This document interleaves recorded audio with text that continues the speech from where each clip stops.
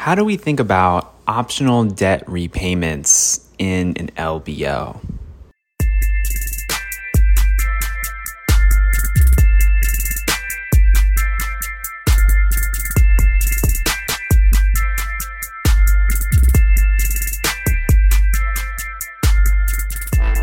All right. Welcome to Investment Banking Insights. This is the only show dedicated to helping you learn both the technical and non-technical aspects of the investment banking process.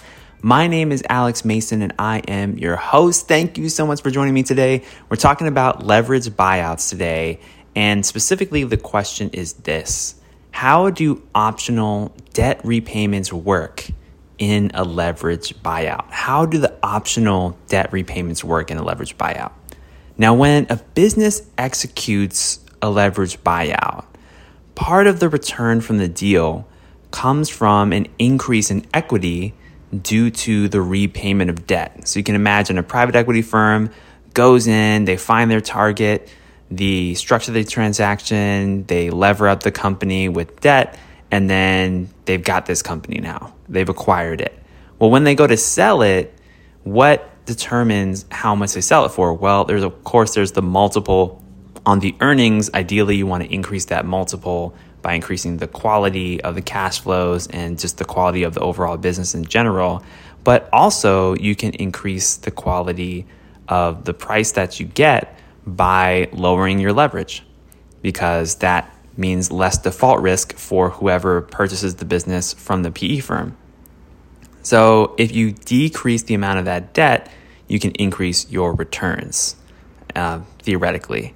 So if you increase your equity due to the repayment of debt, that's going to be better for you from the private equity side.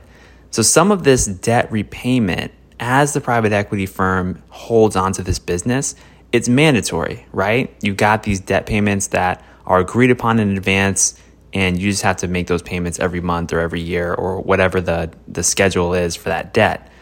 But the corporation can also increase its equity further by making additional debt payments. The way I think about it is it's similar to if you own a home and you have a mortgage.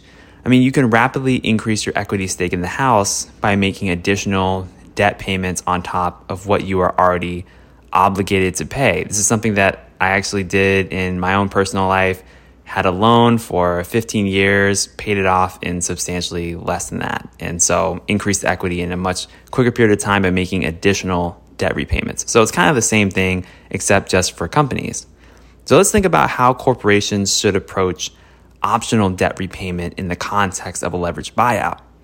Well, first, we should note that not all debt types allow early repayment. And we covered this in some prior episodes. There are forms of debt that exist, such as senior notes, subordinated notes, mezzanine debt. They don't allow for prepayments. And remember why this is. It's because these are riskier debt contracts. So the lenders want to make sure that they actually get a chance to collect on the interest that they were promised. So as for the other types of debt, this is where prepayment can become an option. So for the sake of today's episode in this discussion, we're really just concerned with number one, revolvers, number two, term loan A debt, and number three, term loan B debt. So what a company would do first is assess how much cash flow they have in the first place to pay off any debt, right? Because you need to understand how much you have to work with. If the company doesn't have really any cash flow left to put toward extra debt, then it's kind of a moot point, right? So first of all, assess the level of cash flow that the company has. And this is the level of cash flow that's available after considering the mandatory debt payments that they already have to make. So that's the first thing.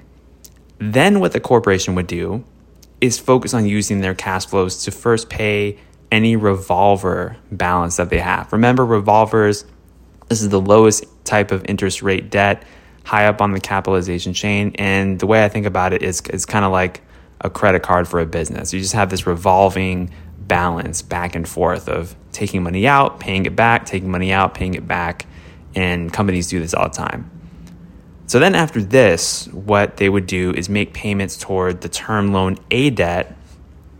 And then after that, any term loan B debt. And remember, these are payments above and beyond the mandatory debt payments. So you would calculate it as far as kind of this cascading payment schedule of what's mandatory first, then, okay, how much extra do you want to pay for revolver? How much extra do you want to pay for term loan A? How much extra do you want to pay for term loan B?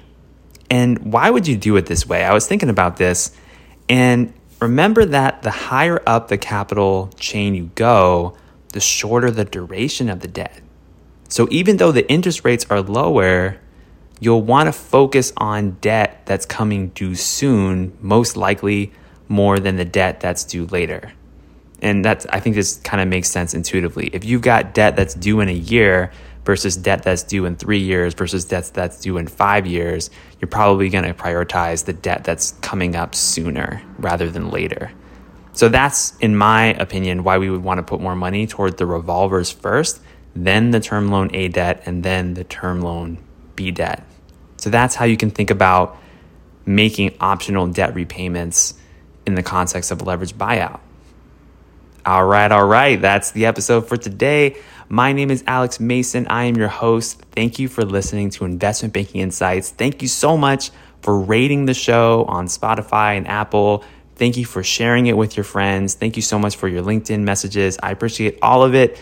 Have a wonderful, wonderful day, and I'll see you next time.